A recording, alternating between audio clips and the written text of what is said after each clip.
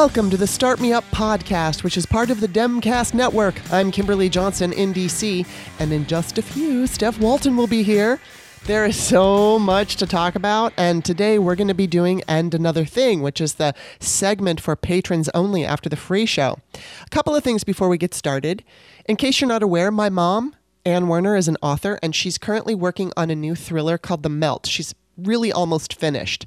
It's a dystopian thriller, and it's about what would happen if there was a climate catastrophe. Now, I'm going to read a blurb about the plot. In the far reaches of the northern Mongolian steppe, a tribe of reindeer herders discover a body in the melting permafrost.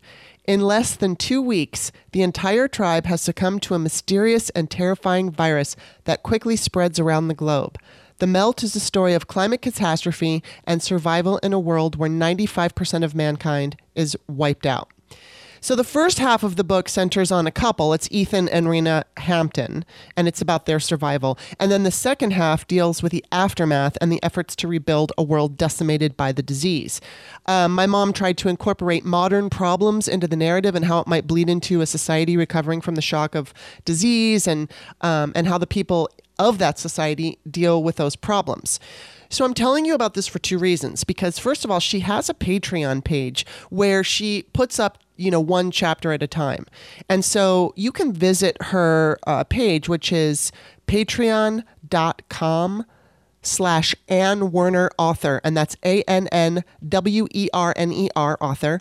And you can see the first 3 chapters for free. Now, she's got that on the front page of her Patreon page, and I'm going to include the link to those first 3 chapters. So I highly recommend, if you're a reader, if you like thrillers, she's kind of like Dean Koontz, Stephen King-ish. She's a great writer, and I'm not saying that just because she's my mom. She's done a lot of things in her life, and I think writing is what she does best. She's been an avid reader since she was a little girl. She's always reading a book. So anyway, go ahead and check out, that's patreon.com/Ann Werner author, ANNWERNER author. And again, I'm going to include the links to that in the Patreon description. And the second reason I'm telling you about her page is because she also writes political articles. So not only do you get to read chapters from her book, but she does political stuff. Sometimes she does fun recipes. I love her chicken and chili recipe. I just did it on Saturday. And then just other fun stuff that she writes about. So check her out. That's patreon.com/Ann Werner author. Start Me Up is a podcast supported by listeners. I don't have corporate funding, and right now I'm not using advertisers. So that means the show survives on support from listeners. So just maybe become a patron for any dollar amount. You can start off with $1, and that would be great, because if you do, each show gets delivered to your email and you won't miss it. And you know what? We do a segment called And Another Thing at least 2 times a month. And that's a $5 segment. That's just $5 a month, and you get 2 And Another Things. I'm considering different options to add on to the $5, what you get for $5, but that's coming. And let's see what else. Take a listen to some of the shows. I've interviewed some great people. I've interviewed actors and political pundits, all kinds of people. Take a listen. If you're interested, become a patron by signing up at patreon.com/startmeup. And then also you can find the show on iTunes, Stitcher, and wherever podcasts are found.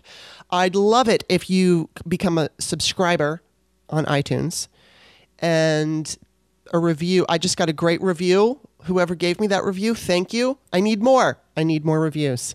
All right, so that's it for now. We're going to go right into the conversation with Steph. A big welcome to the juicy and bubbly Steph Walton. I am juicy and bubbly. You're so juicy. Those are my 2 favorite adjectives. And I'm not even kidding. You're totally juicy. Oh my God, and so is everything that's going on. Good Lord in heaven, hey, do you remember when we first started this and we were talking with Renato, who sounded like freaking Eeyore? He was Renato Mariotti. He's right. Former federal prosecutor, and it was he just sounded so down. And then Claude Taylor kept telling us, it's going to go down, and this was in 2017, and we're like, are you sure? And now it's happening. I know. I mean, it's not I like know. it's that exciting because it is exciting, but it's also totally awful. Do you remember, I think 2 years ago when we talked to John Pavlovitz, Pastor John? Oh, yes. And he was like, you guys need to take like a mental health break. You need to step away. You can't, but stay in the fight, but make sure you take care of yourself so that you don't burn out. Cause this is gonna get ugly. Yeah. I mean, and you know what I love? I just I feel like I've aged, I don't know, like a dog. I'm now 79 since 2016. It has been grueling. It's been grueling. And I don't want to give Trump credit for anything, but I do have to say I'm going to have to give him a shout out for disrupting my sleep, for, making me unbelievably irritable and in some cases hair trigger. But then I also want to say this horrible, 3.5 years have been a great learning experience, and also have made me feel so proud of work that just everyday average citizens are doing to try to change things, like taking back the House in 2018, like electing progressive, pragmatic, thoughtful, decent people at all levels of government, because it literally, when, the term, it takes a village to make change, to uplift people. Well, we're uplifting people at the very, on the neighborhood level. Yeah. We are having conversations now where, in 2012, we were like, I made some calls for Obama, woo, And now it's I look across the street to some of my most favorite, beloved neighbors, and we're like, it's going to be okay. It's going to be okay. But here's what we have to do. Right. And I love that we've all sort of risen to that occasion. I mean, we've all pretty much risen to that occasion. Yeah.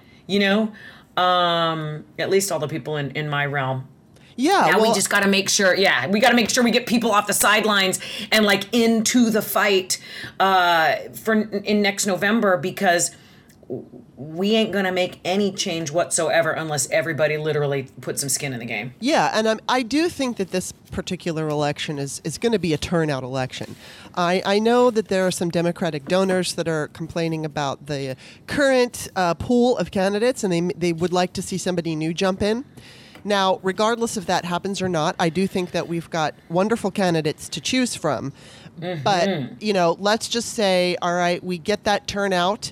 Don't get happy, don't assume, but we get that turnout, we get the Democratic president, and we get a blue Congress. If that happens, celebrate, relax, take a breath, feel like things are going on the right track, but don't assume for 1 second that it's all good, because we've got another election coming in 2 years after 2020. Then we've got another general election, and we're going to experience the same kinds of, I know that if Democrats take hold and get power, they will do things to secure our elections. They will do things to regulate the internet so that people like fucking Mark Zuckerberg, who I just hate with a fucking fierce red hot passion, can't allow politicians to post things that are lies, so that, because he's one of the major reasons people are not informed, because of the shit that's allowed to go down on Facebook. The disinformation, the misinformation, and his new rule that politicians get to lie if they want to. And, one of his fucking fact checkers, I think, is Tucker Carlson. And, please. Yeah, how is that even a sentence? Yeah, it's either I think it's Tucker, but if it's not Tucker, it's Hannity. But I think it's Tucker. But either way, either one of them are horrible. So I just, don't forget that just because we're going to get a win, and we can't assume that we're going to get a win. We can be hopeful, but when we do get a win, don't think it's all done. It is not done, because it's us. It's, we are looking at, a lot of people, and I'm going to get into this in a minute, a lot of people have been criticizing Democrats for being too weak. First of all, they are impeaching that motherfucker. So they're not weak. They don't have all the power. Right now, Trump and the Republicans have the majority of the power, and so Democrats can only do what they can do. And unlike, the advice that Rick Wilson is giving is basically how to behave like Republicans that got us into this situation in the first place. And I completely disagree with him. Democrats have to be very measured and be very, very careful, and they are making the right decisions right now. But that all leads me to the idea of it's like we still have to maintain, the level of engagement, the level of concern for our democracy, even when things are good. Because as we have seen, it can slip away with one fucking election. Mm-hmm. And hopefully, and the fallout, Kimberly, is going to take multiple general elections to recover from. Yes. Remember when Obama said something like, I don't know how long it's going to take for the economic recovery. It may take 1 or 2 terms. And he was right. And he said, and even beyond, well, he did manage to take care of it in 2 terms because Trump gets to ride on the wave of his economic successes. But, just please do not. I mean, I know some, what I was going to say is that, we're so busy yelling at Democrats for not being strong. But you know what? Turn that back on yourself because we have elected those people and they're doing what they can. The reason we're in this position is because not enough people voted. And it's about the people. So it's really easy to point your fingers when you're afraid and when you're feeling threatened or whatever negative feeling you're having. It's easy to point your fingers at this group of people who have limited amount of power considering what they're dealing with. But really, it's us. The onus is on us. I mean, it's, of course, the ones who voted, it's not on us, but it's the ones who didn't vote. And I'm sure they're not listening to my podcast, but whatever. So let's get into the juicy juice. Oh my God. I posted today that there was no quid pro quo is the new I am not a crook. I thought, you have some really good tweets, sister. I'm not going to, I got to give you props. That one, you nailed it. That is exactly what it is. And what I find just miraculous in the most horrifying of ways is that he's outing himself and he's admitting to crimes in his every tweet. And I also have to just say, he's such a numbskull. Like the way numbskull. He quotes somebody, but he only has one closed quote, not an opening quote. Right. Quotation mark.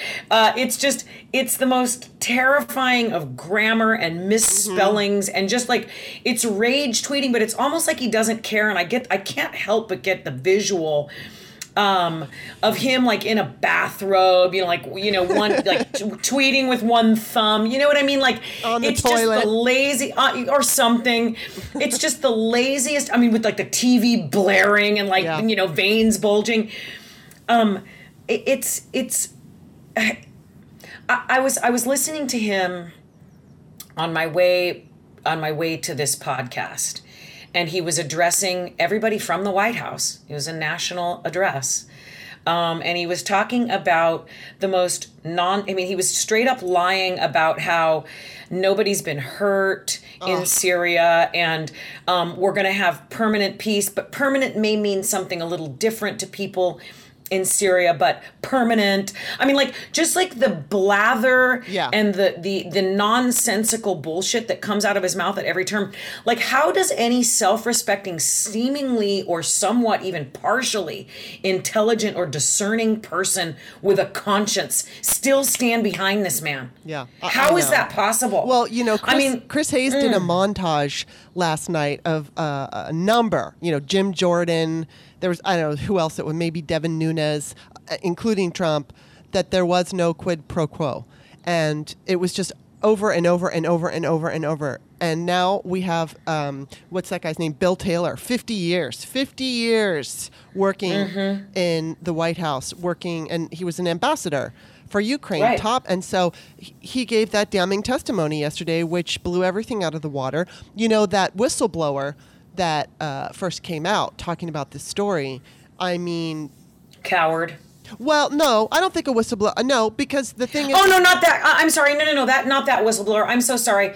I'm thinking of the New York Times op-ed whistleblower. Right. Yeah, forget that. I'm so sorry. Yes, not a coward. Not a coward. Whistleblower, patriot. Yes. Beautiful person. More of you, please. Yeah, and when that came out, I mean, it was obvious that all right, now this is different. It was the Mueller report was 400 pages, and the Mueller report it was too easy. First of all, it had been tainted by Barr and his bullshit. That this is a big fat nothing burger, and then by the time it actually came out, people just unfortunately are not smart enough in this country, including the media, to shine the correct light on it that it needed. It was more like, well, I guess this lying liar is correct. There's nothing here, even though there's all this obstruction, and it just blows my fucking mind. Then Mueller comes out and testifies, and instead of focusing on what he said, the media focused on the fact that, he looks old.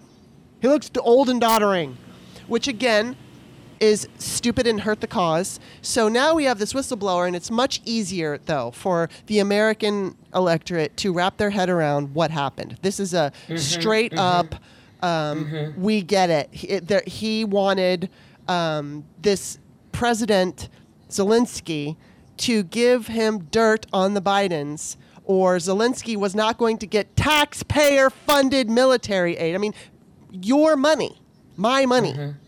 And Trump is using this for his own advantage because he's a fucking mobster. And so it's great that finally there is just this nugget. And you know what? This leads me to Nancy Pelosi. And I wrote about this last week because, as you know, on this show and on Twitter, I have questioned her motives. I've wondered, what are you doing? Why aren't you impeaching? And she said back in May, the president is going to self-impeach, or that he's self-impeachable. And she also said she needed something that was ironclad, and that she needed the numbers, the poll numbers for support of impeachment. Well, that's what that whistleblower gave us. It gave, he got that sense of, after the Mueller report, I can just do anything I want and get away with it. So she gave him rope, and he put it around his neck and said, I'm going to hang myself. That's right. Watch me hang myself. Yeah, and he did. And then now we're in a situation where Nancy Pelosi, I will never question her judgment again, ever, because I know a lot of people out there going, yeah, well, she should have done it earlier. And it's like, impeachment is important because it's a constitutional duty, absolutely. But we are also dealing with a political strategy that we have to be mindful of, because we can't fuck this up. This cannot be fucked up. And if we would have started too early without the support from Congress, without the public support, it just could have fallen flat.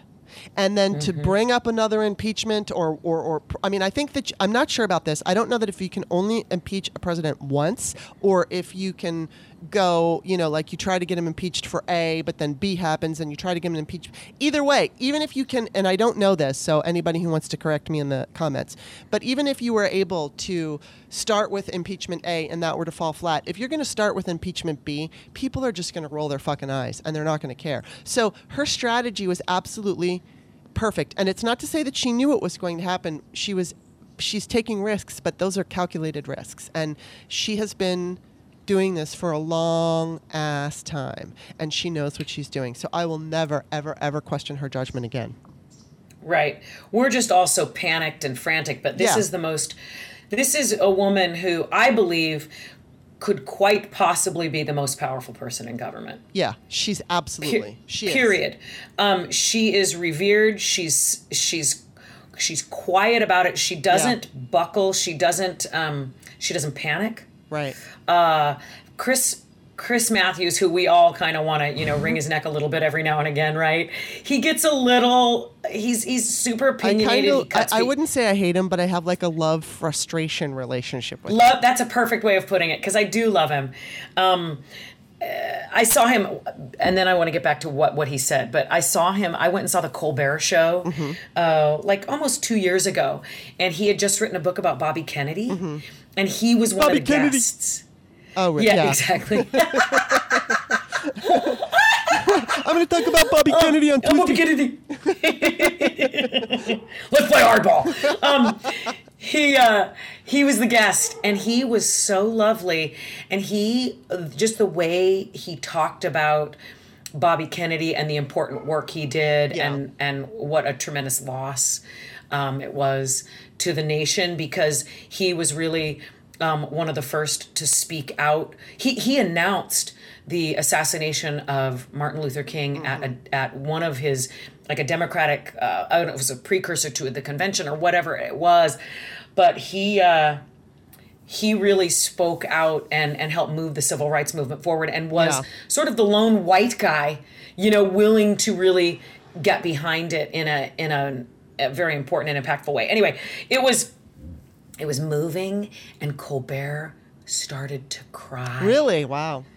And the audience was, it was silent. They were practically it was a really beautiful moment. Mm-hmm. And to see Chris Matthews be that side of him was just lovely, because there was no like angst, over the current state of our political affairs. It was really beautiful. Anyhow, he for the last all week. So what are we on, Wednesday now? Mm-hmm. Monday and Tuesday night, he was like, I was critical of her. Yeah. I was critical of her for not moving quickly enough. I was critical of her for playing it too safe. Yeah.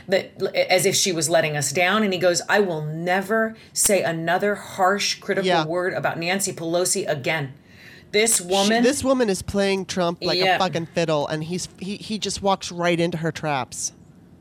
It's just she understands how to deal with him. I wouldn't be surprised for 1 minute if she and Hillary Clinton are kind of talking behind the scenes about ways to deal with him, because clearly he's a narcissist and he's an egomaniac. And I think part of what she was doing when she was saying that she didn't want to impeach, I'm not going to say she was lying, because I'm sure she really probably didn't want to. She's been through impeachment before, and it's fucking awful.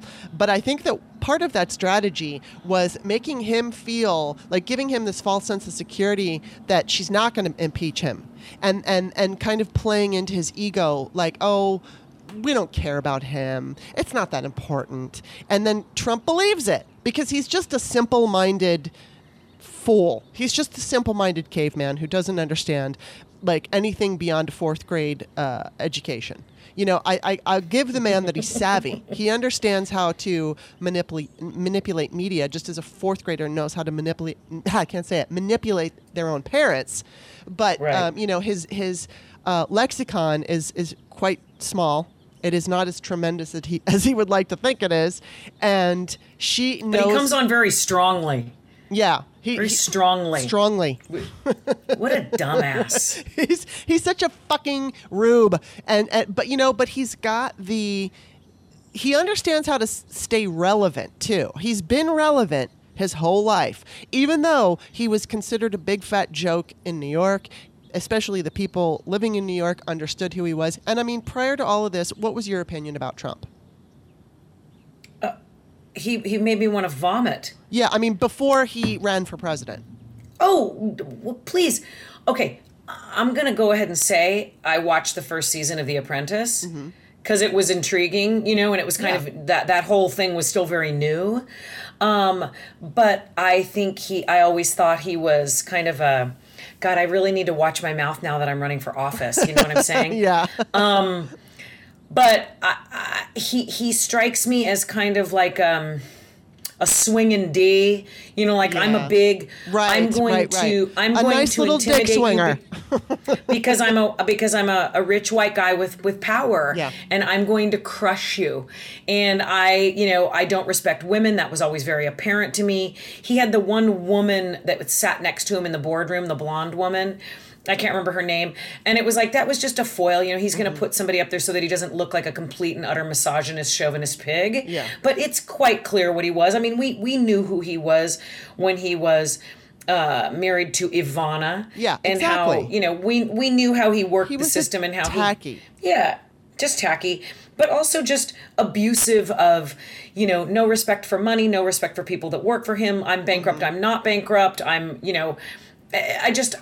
always thought he was sort of gross, and I was kind of amazed that he could get women given, but certain women are just attracted to money and power, and that's that was how you enough, wrote it off. Yeah.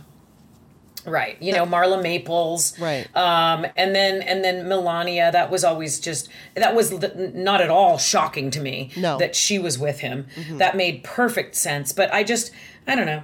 I thought he was gross. I always thought he was like a joke. I mean, I knew that he was... a joke. Yeah, I knew that he was wealthy, although obviously not as wealthy as he wants everybody to believe he is. But, I mean, I just figured that he was just kind of smarmy. That was my take on him, that he was smarmy. And he would go on, but he would go on The View, and he would go on Howard Stern, and he would go on Oprah, and he would go on all these shows, so he would stay in the conversation, and he understood, and he understands how to do that. Outside of that, he is not curious about anything. He doesn't read. He's not intelligent. And now that he has, he's been led to believe that he, for his whole life, he's been led to believe that he can get away with anything because he's been able to. And up until, obviously the Mueller investigation did hang over his head, and I do believe he was slightly concerned about it. But once it came out and once they were able to thwart it, he was feeling pretty like he was unbeatable, like he could just do anything he wanted. And then Nancy Pelosi, I think, threw him those crumbs. Like, we don't care about you. We're not going to impeach you. We don't give a shit about impeachment. And so he's just like, I'm a fucking free agent. I'm going to announce I'd be working with any foreign adversary that would want to give me dirt on a political opponent. Wouldn't you? I mean, he said it on camera to George Stephanopoulos. So now he did it, and he got caught. Right. And now what's fascinating people are talking about it. People are finally starting to come out of the woodwork, whether they're whistleblowers or straight up like Bill Taylor. Although, you know what I want to talk to you about? And before I ask you this question, I just want to say that the phrase of the day yesterday was sea change. So I'm wondering what that's going to exactly mean. That Bill Taylor's testimony was a sea change. What does that mean? It's got to mean that Republicans are going to be wanting to turn against him because his base will not, and we already have. So it's just up to Republicans in Congress. So a couple things I want to ask you, and I want to get into. Number one, there's this idea that it's just floating around on the internet. I've been hearing little things from people that I know who work in D.C., but a lot of people don't believe that Trump is going to be on the 2020 ballot. I remember Claude Taylor saying that. So I want to, he had a different timeline. He thought it would be a year and a half, but so what? He had said that very early on. Now, there is the debate, right? People say Trump will never leave. Well, I think that I posted the other day, if Trump ever resigns, it won't be his choice. It will be McConnell's decision. So, and that just means that I think McConnell would go to Congress and say, all right, we need to impeach this. We need to convict this motherfucker. And so they would... Wouldn't that be great if those were his words? Shit. Well, yesterday he came out and said basically that Trump lied. Because I guess Trump, a reporter went up to McConnell and said, hey, Trump said you said this about the phone call, that it was perfectly beautiful or whatever he said. And then McConnell said, no, we never had any such conversation. So basically he called Trump a liar, and which is a big deal.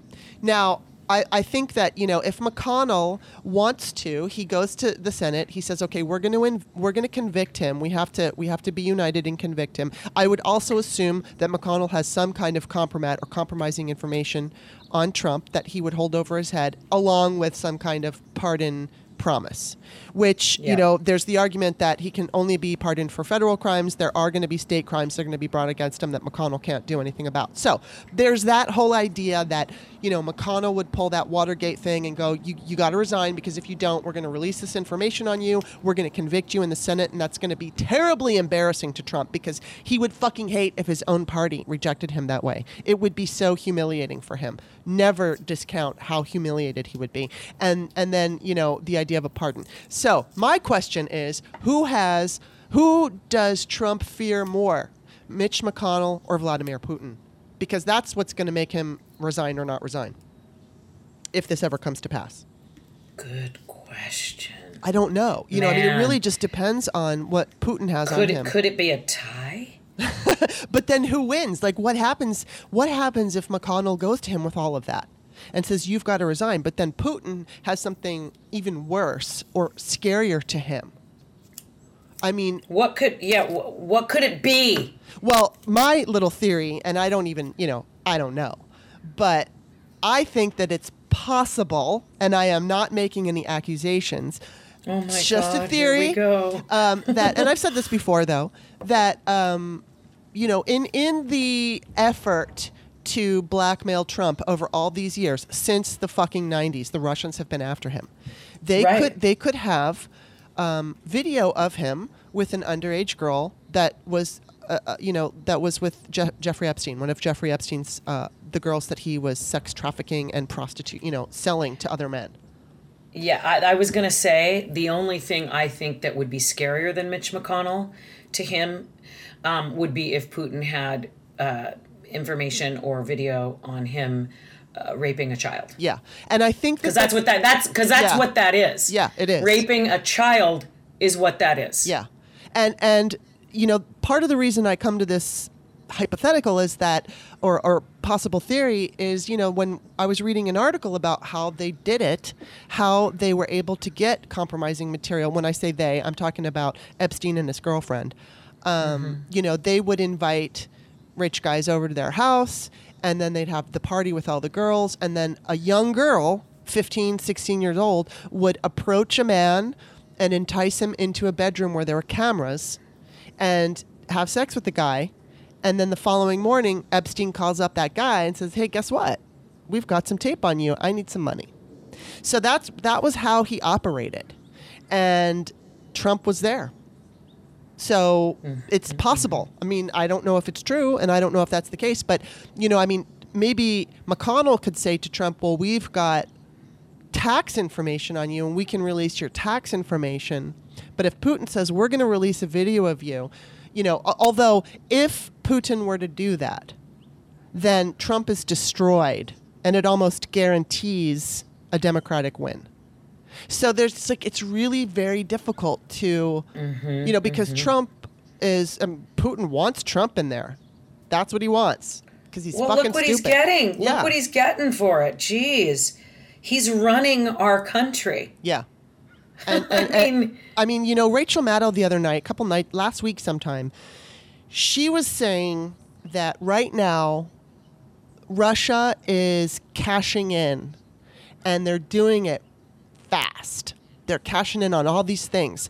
And I only heard part of her segment. So what I took away from that was the hopeful thought that maybe they're doing it so quickly because they recognize Trump won't win. And the hopeful part of this would be that, because I've always said, Russia is the wild card, and I don't know what their capabilities are. Like, maybe they know that maybe they already know that they've got enough, whatever it would be, technology or inside info or whatever, to guarantee a win for Trump.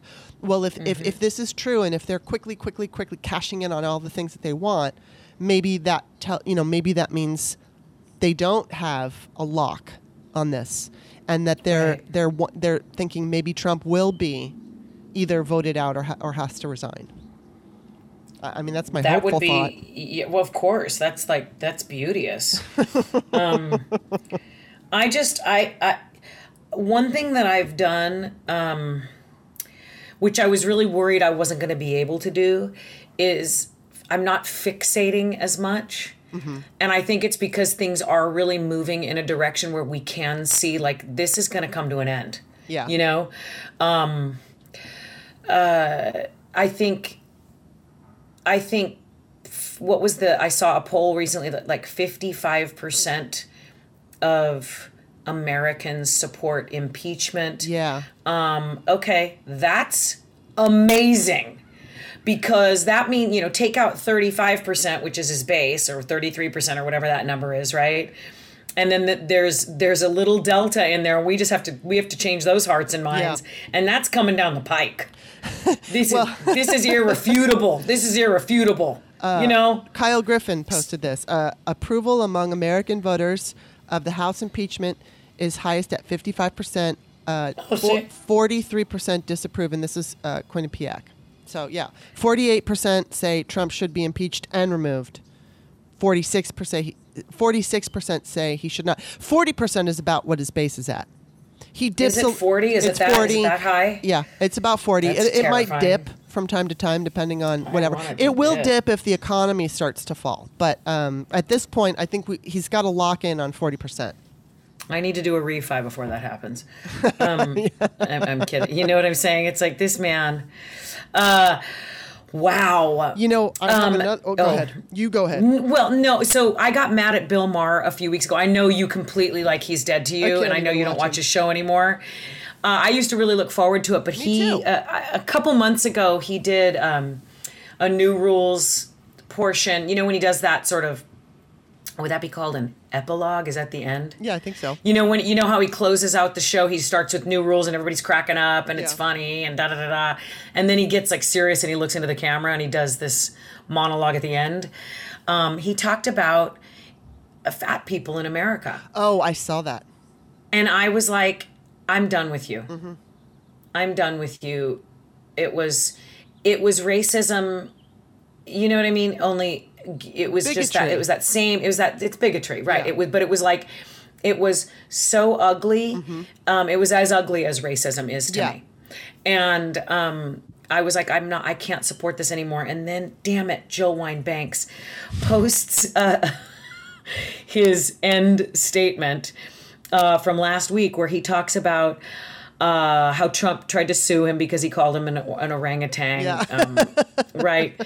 Was he the descendant of right. I don't remember what the wording was, and he, it's a picture of Trump next to an orangutan with the same hair and everything, and then he said, look, and he had a check for $1 million in his hand, and he goes, I hate you, and I will pay you to leave office. Yeah. And he goes, and I bet I can rally 1,000 people from here to the beach, mm-hmm. including Malibu, so all the movie stars, to also write you a check for $1 million.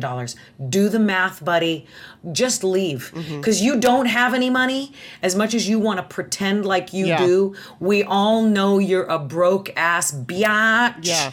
And here's your, is that $1 billion? I don't remember. I don't know. 1 million times 1,000. What? It's a lot of money. Yeah. I think it's $1 billion. It's $1,000 million.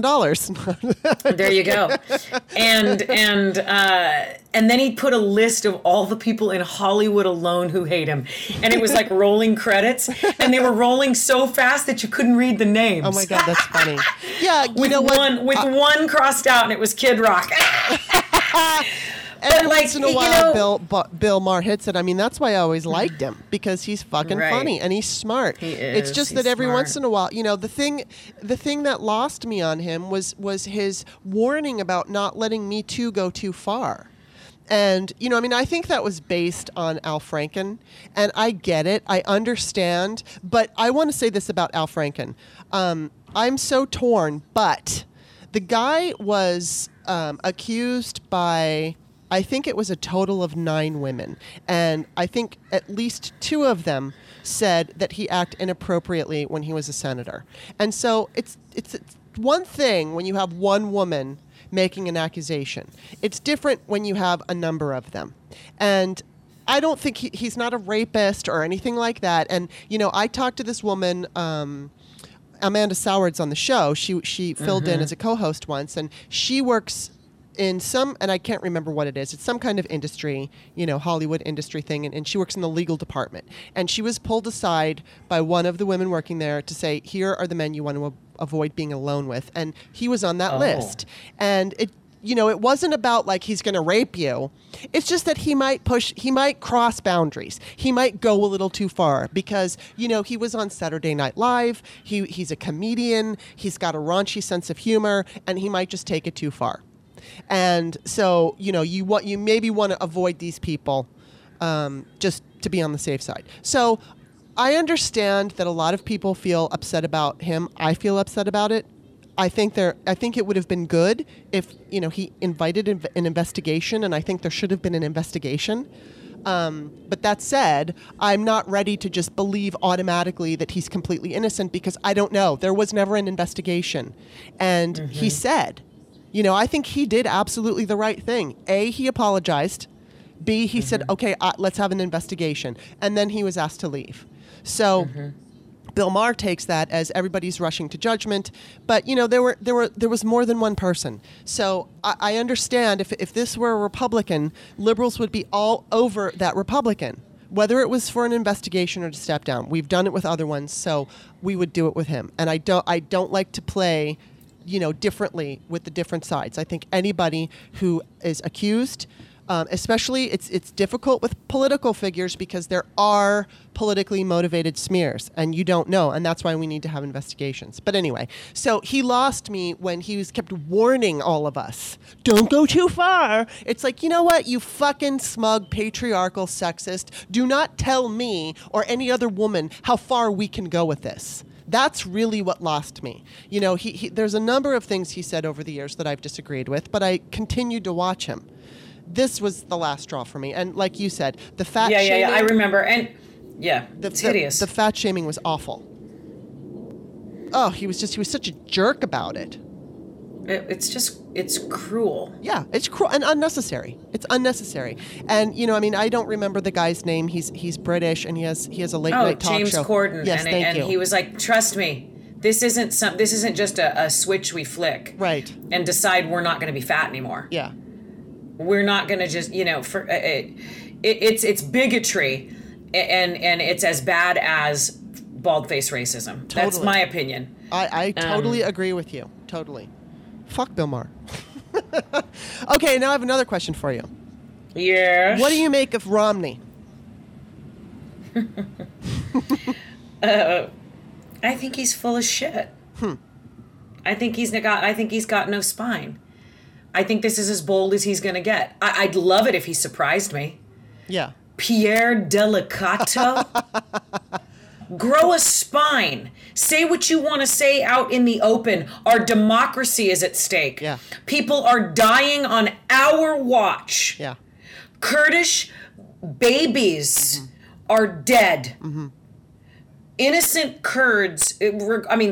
I go to the baby extreme because I've seen it. I've seen video of Kurdish women holding their dead toddlers in their arms. Awful. I'm sorry. I don't need to see that, but we need to see that. Yeah, we need to see all of it. We need to see that. We need to remember, just because he's replacing one horrific crime against humanity with another, let's not forget for 1 second that there are children who have been lost in the system in the United States, whose parents were deported, who are now, those children are being adopted out to people in America.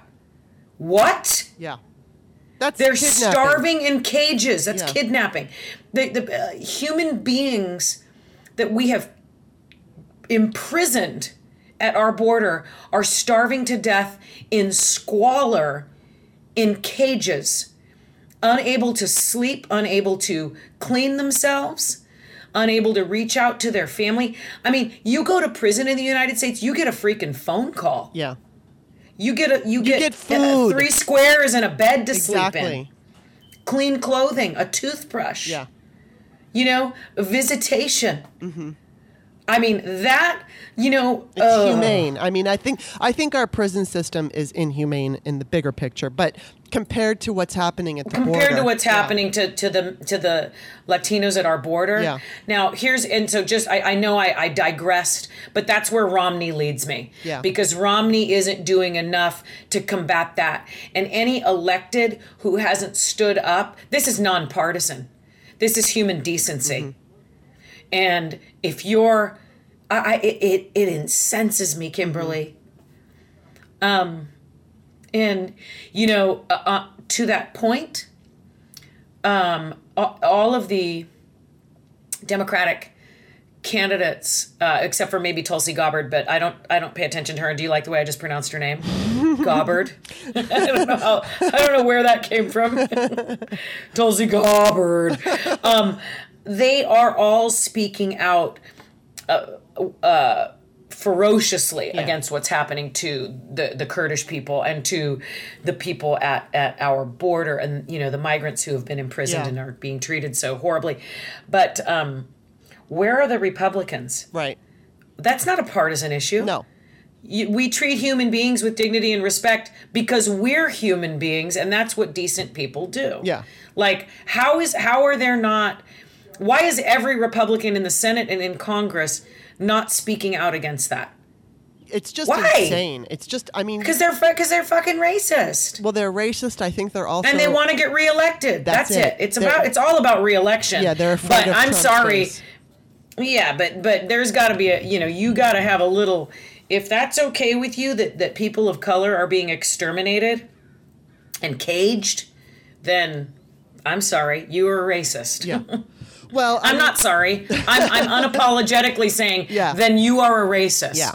Okay. I agree. No, go ahead. Well, I'm sorry. I'm on a soapbox right now. That's okay. That's what we're here for. I know. And I. By the way, I miss you. Hi.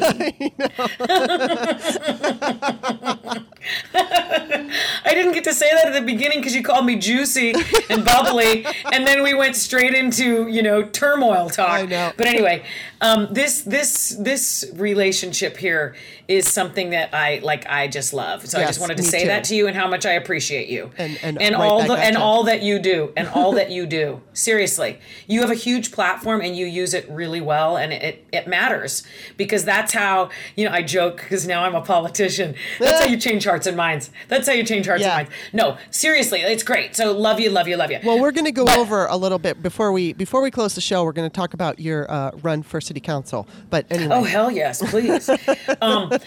So one of my favorite Democrats running for president is Julian Castro, and we've talked about him before.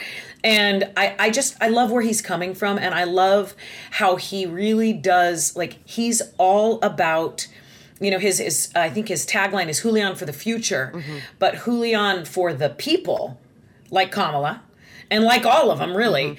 But what he's doing, calling out Trump from the beginning. He's not been afraid, and he will say, these are atrocities. This man does not give one hoot about the most vulnerable among us, and that's what Julian's all about. And so he calls him out for, he tweeted yesterday, just listing. This is not new. This man is not a new racist. This is the guy who took a full page ad out in I don't know if it was the Times or the Post or the Daily News in New York. I don't think it was the Times. He's too cheap for that. But let's convict the Central Park Five. Yeah. Let's give them the death penalty, right? Barack Obama wasn't born here. I mean, he's like one of the leaders of the birther movement. Yeah. Right? He's doing what he's continuing to imprison brown people who are seeking asylum in the United States, and then having their kids adopted out to people who live here and deporting their parents. He's killing the Kurds. Yeah. Because he's afraid of Putin, and because he's afraid of Erdogan, and because Erdogan played him. So we have an imbecile, racist, narcissist, and I believe Castro's done a really good job calling him out on the daily. And so one thing that I would like to ask people to do is, Julian Castro is probably not going to get the presidential nomination, but Julian Castro's voice is critical right now as we move forward and as we move towards the general election, as we move toward impeachment. Because Julian Castro, as a Latino in America, has a lot to say from, his own experience. Yeah. And he's also doing an amazing job lifting up Latinos in America and making our voices, we want to hear from everybody in this country. But for the disenfranchised among the Latino population, I think he's breathing new life into that movement. And I gave to him yesterday. I gave to him 2 days ago. I mean, sometimes it's $15 and sometimes it's 23. And I'm like, you know what? I'm going to reheat the leftovers and I'm going to give to him again because he needs to raise $800,000 before the end of, I think, October 31st is his deadline. So anyway, I believe in him. I believe in Beto O'Rourke. I believe in Kamala Harris. I believe in Pete Buttigieg to a degree. He's kind of pissing me off a little bit lately. And he's making some mistakes, right? Yes. And Julian called him out too. Good. Ooh. But go ahead. But anyway, yeah, you go now. I just wanted to bring it back to Romney because I remember when he first became the senator, I wondered, is he going to primary Trump? And now I don't know that he's going to primary him, but I think he's up to something. I think he has some kind of I don't know. He's got a plan. Or he wants something. He wants to do something, and I'm not sure what it is. I mean, what we have to do is we have to look at how he votes, especially when it comes down to impeachment and all that. I mean, he's a senator, but I mean, there's going to be things along the way that are going to be voted on having to do with impeachment and what's going to be allowed, what's not going to be allowed, what Mitch McConnell's going to do. So we have to watch his votes, and we have to see how. But I'm kind of interested in him because. There's two things I want to say about him. I'm interested in him because even though he's late to the game and even though everything you said is absolutely 100% correct, I also want to give any Republican who's going to stand up against Trump, I want to give them their due. I want to make sure that Democrats, though, this is the second point, because let's say Mitt Romney does something that helps Trump either resign or lose or whatever it is. He wouldn't be the sole reason. Democrats and Nancy Pelosi and all this other, there's so many other things that go into how Trump will be defeated and how he'll wind up leaving office, whether it's being voted out or resignation. But I think that Romney could play a part. And if he is successful in that, and if we all see it and it's tangible, then the fear is that Democrats are going to give him more credit than he deserves. Because we all have to remember that he doesn't believe people are entitled to health care. He said it to a closed door group of billionaires. They think they're entitled to health care, and they will be voting for Obama.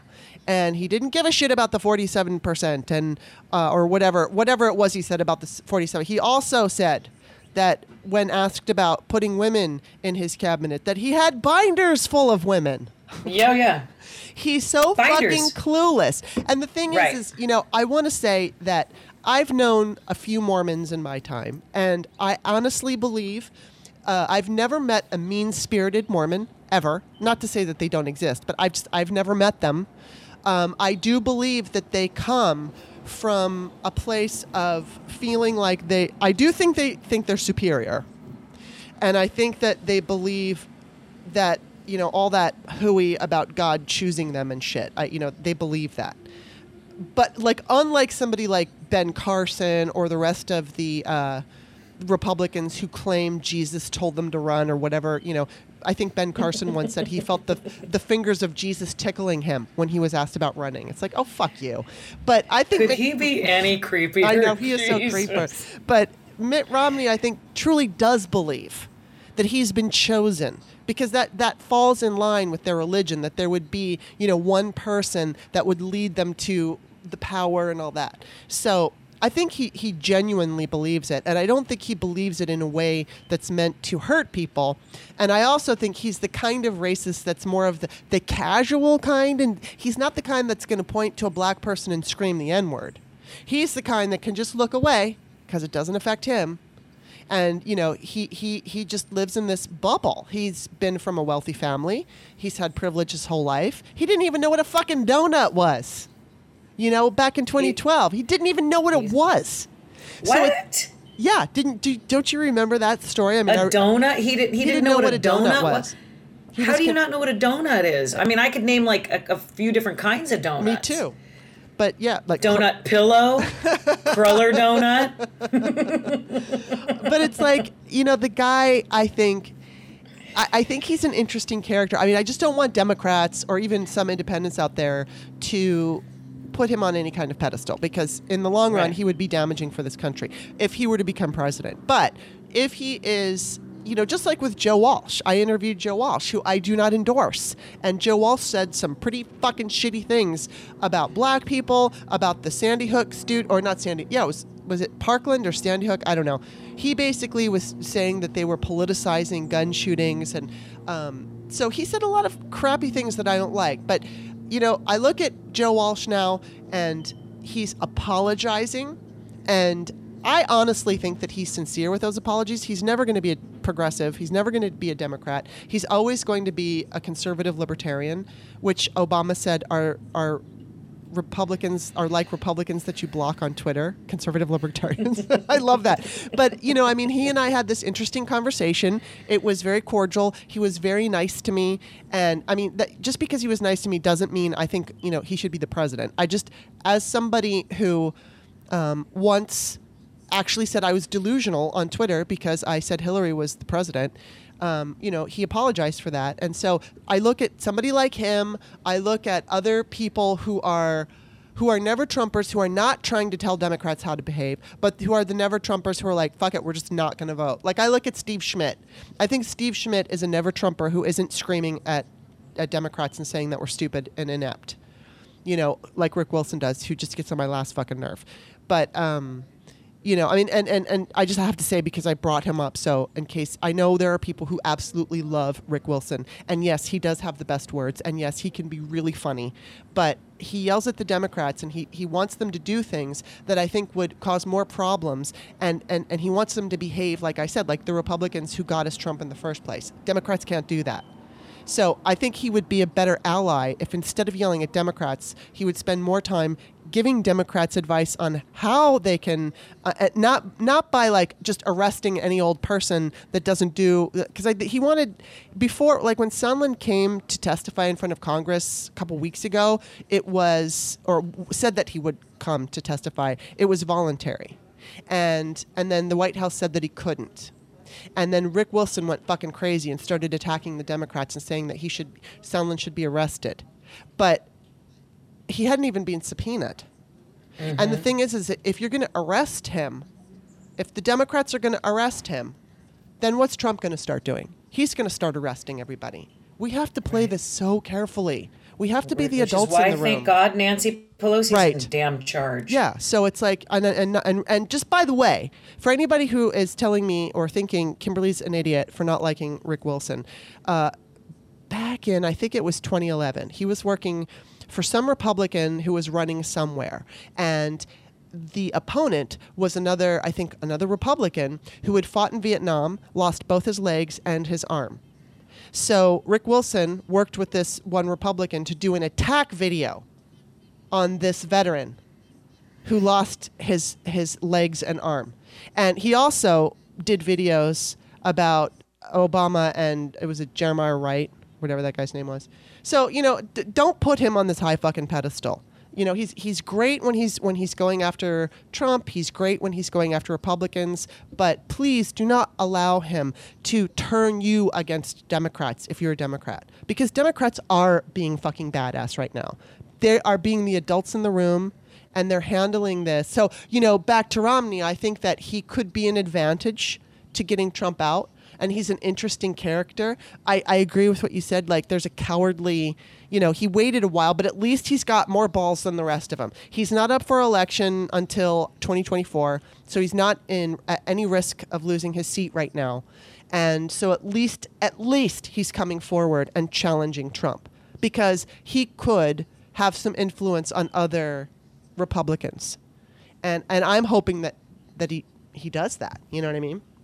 Mm-hmm. I'm hoping I that do too. I'm hoping. But I'm not holding my breath. No, I don't think you weak. can hold your breath with any of them. But I give him more credence. I will give him more than I give Lindsey Graham. Like, I think when Mitt Romney said, if there is proof that Trump broke the law, I'm absolutely open to convicting him. I believe him. When Lindsey Graham said that, I don't believe him. I think what Lindsey Graham, because he pretty much said the same thing. I think Lindsey Graham will find some kind of loophole that he'll consider a loophole, and then he'll just stick to that. And I don't trust Lindsey Graham. But I do think that, because Romney said that he would do it, I think he'll do it. But we'll just have to wait and see. We have to wait and see. Hope. Oh, okay. So now I'm going to switch gears because I wanted to ask you, did you happen to see that article that came out in the Huffington Post the other day? And it was titled, Women at Ernst & Young Instructed on How to Dress and Act Nicely Around Men. No, but tell me how to act nicely around men, please. Oh, my God. Okay, so Ernst & Young is one of the largest accounting firms in the world. And they held a training seminar at the height of the Me Too movement, and it was called Fix the Women. So here's just some of the things. When women speak, they shouldn't be shrill. Clothing must flatter, but short skirts are a no-no. After all, sexual... Hike it up! that says to me, hike it up! Yeah, exactly. And then in quotes, sexuality scrambles the mind. Women should look healthy and fit with a good haircut and manicured nails. Now, here's the part. You're going to love this one. Women's brains absorb information like pancakes, soak up syrup so it's hard for them to focus. Men's brains are more like waffles. They're better able to focus because the information collects in each little waffle square. This is what these people were told at a fucking seminar. And then there was also, don't be aggressive like men. What year? This was last, I think it was last year. This year or last year. It was the height of Me Too. Maybe last year? Oh, it wasn't 1957? No. It was modern day. So here's some more. My pancake brain doesn't I know absorb. Your pancake brain. Don't be aggressive like men, Stephanie. Before the workshop, women were given a masculine, feminine score sheet, which had them rate their adherence to stereotypical masculine and feminine traits. So the masculine traits include acting like a leader, being aggressive, ambitious, analytical, and has leadership abilities with a strong personality and willing to take a stand. The feminine traits include affectionate, cheerful, childlike, compassionate, gullible, loves children, and yielding. Oh my God! Do you want to know? Oh my God, yielding. Can I tell you something? When I was 26 or 27 tops, 26 probably. I worked at this radio station in San Jose. It was an AOR, album-oriented rock radio station, and it was called KOME. And our slogan was, "Don't touch that dial, there's cum on it." Ew. But everybody loved God. it. Everybody loved it. Oh my KOME. God. I had a license plate frame that said, I KOME while I drive. Wow. No joke. Yeah, I mean, it was, that was all through Right. the 70s and 80s, right? And I worked there in the very early 90s. It was my dream job. Yeah. It's where I wanted to be a DJ, like when the midday or afternoon drive jock Gino Michelini came and spoke to us at Career Day. I remember. Remember Gino Michelini? Because he was at KLOS after, right? Yes. Yeah. So he was a rock god in our, growing up, and I wanted to work there. So anyway, I did get to work there, but I was in sales. And I loved it. And then one day, the morning show guy, Jeff Blasey, came to me and he said, I want to try you out, and we want a woman sidekick, but a girl, they called me, of course. And so I tried out and they hired me. And it was the Blasey and Bob show, and I'm in there and I'm in the booth with Blasey. Blasey was also a comedian and kind of a production wizard, and he was super funny at bits. And then in the other room, the control room where the records were being played, and I do mean records, Bob was in there. And so Jeff and I were having the time of our life, ha ha ha ha, and Bob would be like, yes, right, like Ed McMahon. And it was great. I mean, it was a really beautiful combination, those two. And then I added my spunk and fire and bubbly juiciness to the mix, right? Well, after the first maybe week or two, the program director called me into his office and he goes, Steph, how's it going? Are you enjoying? Oh my God, I'm having the time of my life. This is a dream come true, like literally. And he goes, okay, great. Yeah, you're doing great. You're reading the traffic just fine. Here are a couple little hints. You gotta, take this lead here. But I do need you to, when Jeff says something, I need you to wait to respond. I need you to yield to Bob. I need you to yield to Bob. Wow. And I said, if I yield to Bob, and here I am 26, I guess I had the balls. My dad always said, don't let people push you around. And if you're doing the work, and sometimes I probably speak my mind a little too much, and I was young, and I think I had a little too much chutzpah, right? But I said, if I yield to Bob, then all the comedic timing is lost. If I yield to Bob after Jeff says something hilarious and I've got something to say right on the, the next beat, and I have to wait for Bob to go, yes, right, then it's lost. Yeah. But yeah. Anyway, Bob got fired, and then it was me and Jeff. Yeah. And then they brought Bob back, and then I had to kind of yield again. Anyway. Well, this is going to bring me to when we go over in just a little bit to the end another thing segment. I have prepared a list that I'm going to ask you questions. And actually, I think what I'm going to do is I'm going to make an article out of this, a poll. And the reason I'm going to do this is because, women always get shit when we're like feminists or we're for equality. We're accused of hating men, even by men who are liberal and they just kind of don't understand. I mean, the other day I was talking to a man who's a little bit older, and I mentioned that feminists had an issue with Pete Buttigieg initially. And this man said, why? Because he's a man? And it was like, no. Right. It's because he's a little, he's centrist, not because he's a man. But anyway, I mean, some feminists love, some feminists fucking love Beto O'Rourke. Some feminists like you and me love Joaquin. We love Obama. It's like, why do you just jump to it's because it's a man? And this is a liberal man who votes Democrat, but whatever. So there are experiences that women have on a daily basis that men just aren't aware of. They just don't know. And they are like it's like they're called microaggressions, or there are these like little like micro harassment at work.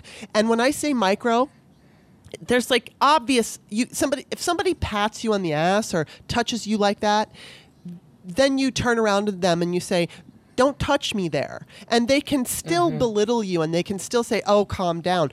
But you could be in a situation where there's inappropriate touching, but it's not so obvious. Or they might say something that's inappropriate, but it's something that if you were to bring it to them, they feel very comfortable making, like, relax. God, man, some fucking asshole said that to me yesterday. Relax. Yeah, I love that. So, I mean, it's just these tiny little things all the way up to the big things. So I want to compile, and I have a list for you that we can discuss, but it's just going to be a list and it's going to be a poll so that men can understand a little bit more about the things we have to deal with at work. And this article, while I've never worked in any kind of an environment that had a seminar, I think I would fucking, if I needed the job, I'd have to stay. But if I could, I would have walked out.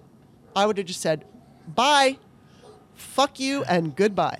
But I mean, women do have to deal with this. It's not just at work.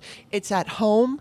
It's at the grocery store. It's, I mean, as a woman, every single time I have to find a new mechanic, I always wonder, are they going to lie to me? Are they going to assume that because I'm a woman, I'm stupid and I don't know a lot about cars, which, okay, I'm not stupid, but I don't know a lot about cars. And if somebody tells me you need a brand new engine, I can't just go in there and say, oh, no, you're wrong, because look, I don't know anything about engines. I just don't know. So if somebody wants to lie to me, they can. But, and of course, mechanics will and can lie to men.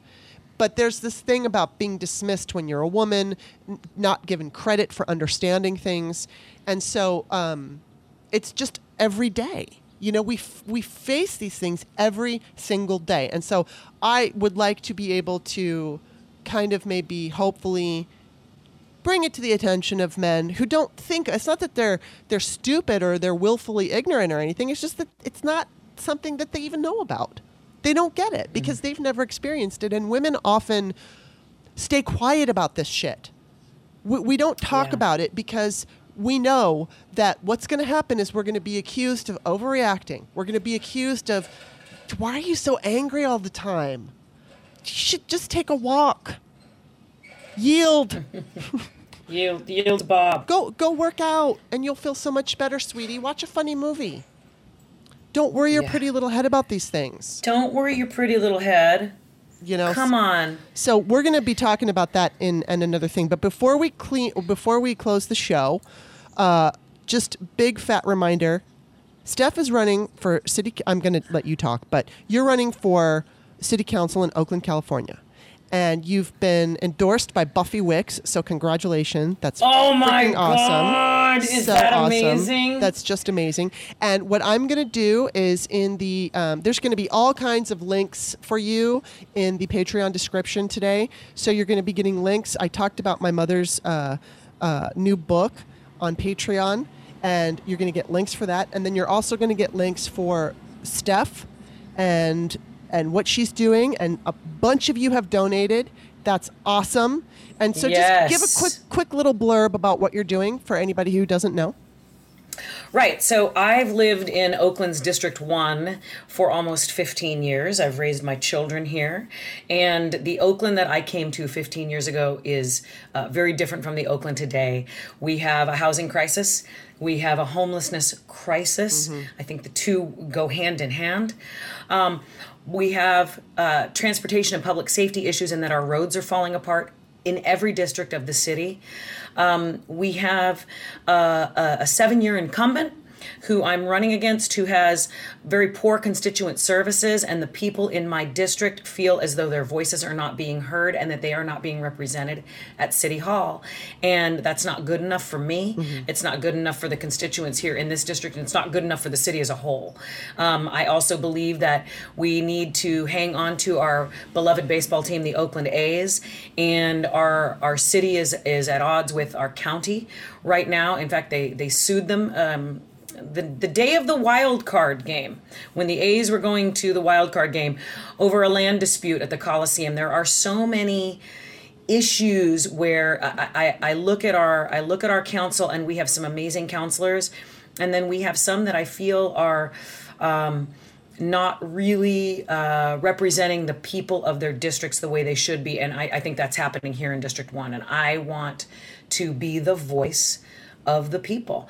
And I'm a woman, and I'm a multitasker, and I've got 30 years of business experience, and I'm dug in, and I'm ready to get super duper busy on the part of the people of District 1. Awesome. And so StephForOakland.com. Yes, StephForOakland.com. And then of course you can follow Steph on Twitter at, what is your handle? Oh, well, there's at Lady Brain Show, but then there's at Steph for Oakland. And I really want to build that up because I've got this amazing new staffer who is a student at Cal. Yeah, she's a student at Cal. She actually sought me out. There are a lot of people who want to see change. Yeah. Not SEA change, but who want to SEE it. Yeah. Right? And they want to see change, of course. But people are reaching out to me all over. They want to see more women elected at all levels of government. Yes. And change happens at the local level. That's where it starts, right? Absolutely. And I have energy, I'm bubbly, I'm juicy, I'm vivacious. Vote for Steph because she's juicy.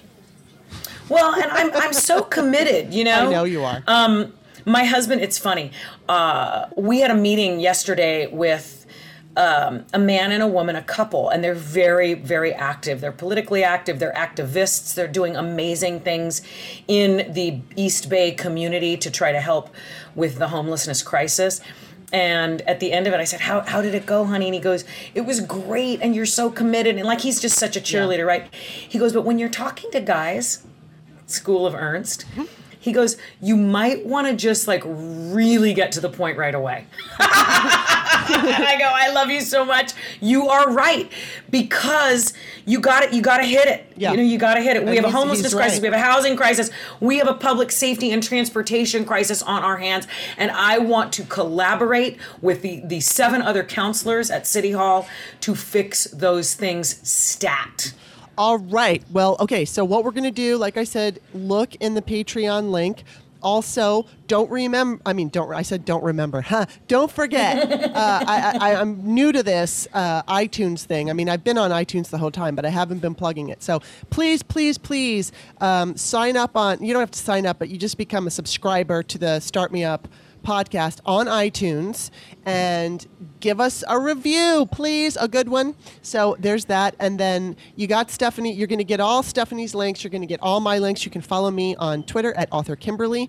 And we're going to go into another thing now. Also, we love your comments. Love. Keep your comments coming. And quick shout out, so sweet. I did a body hatred podcast the other day. So I just wanted to talk about that and explain it to people. And our wonderful and sweet Ziggy Blue was concerned that I was suicidal because at the end I just sounded so defeated. But I'm not suicidal. I just have my moments of really having a hard time with my body. And so I know I'm not alone. And I wanted to do a podcast where I just kind of did a stream of consciousness talking about that.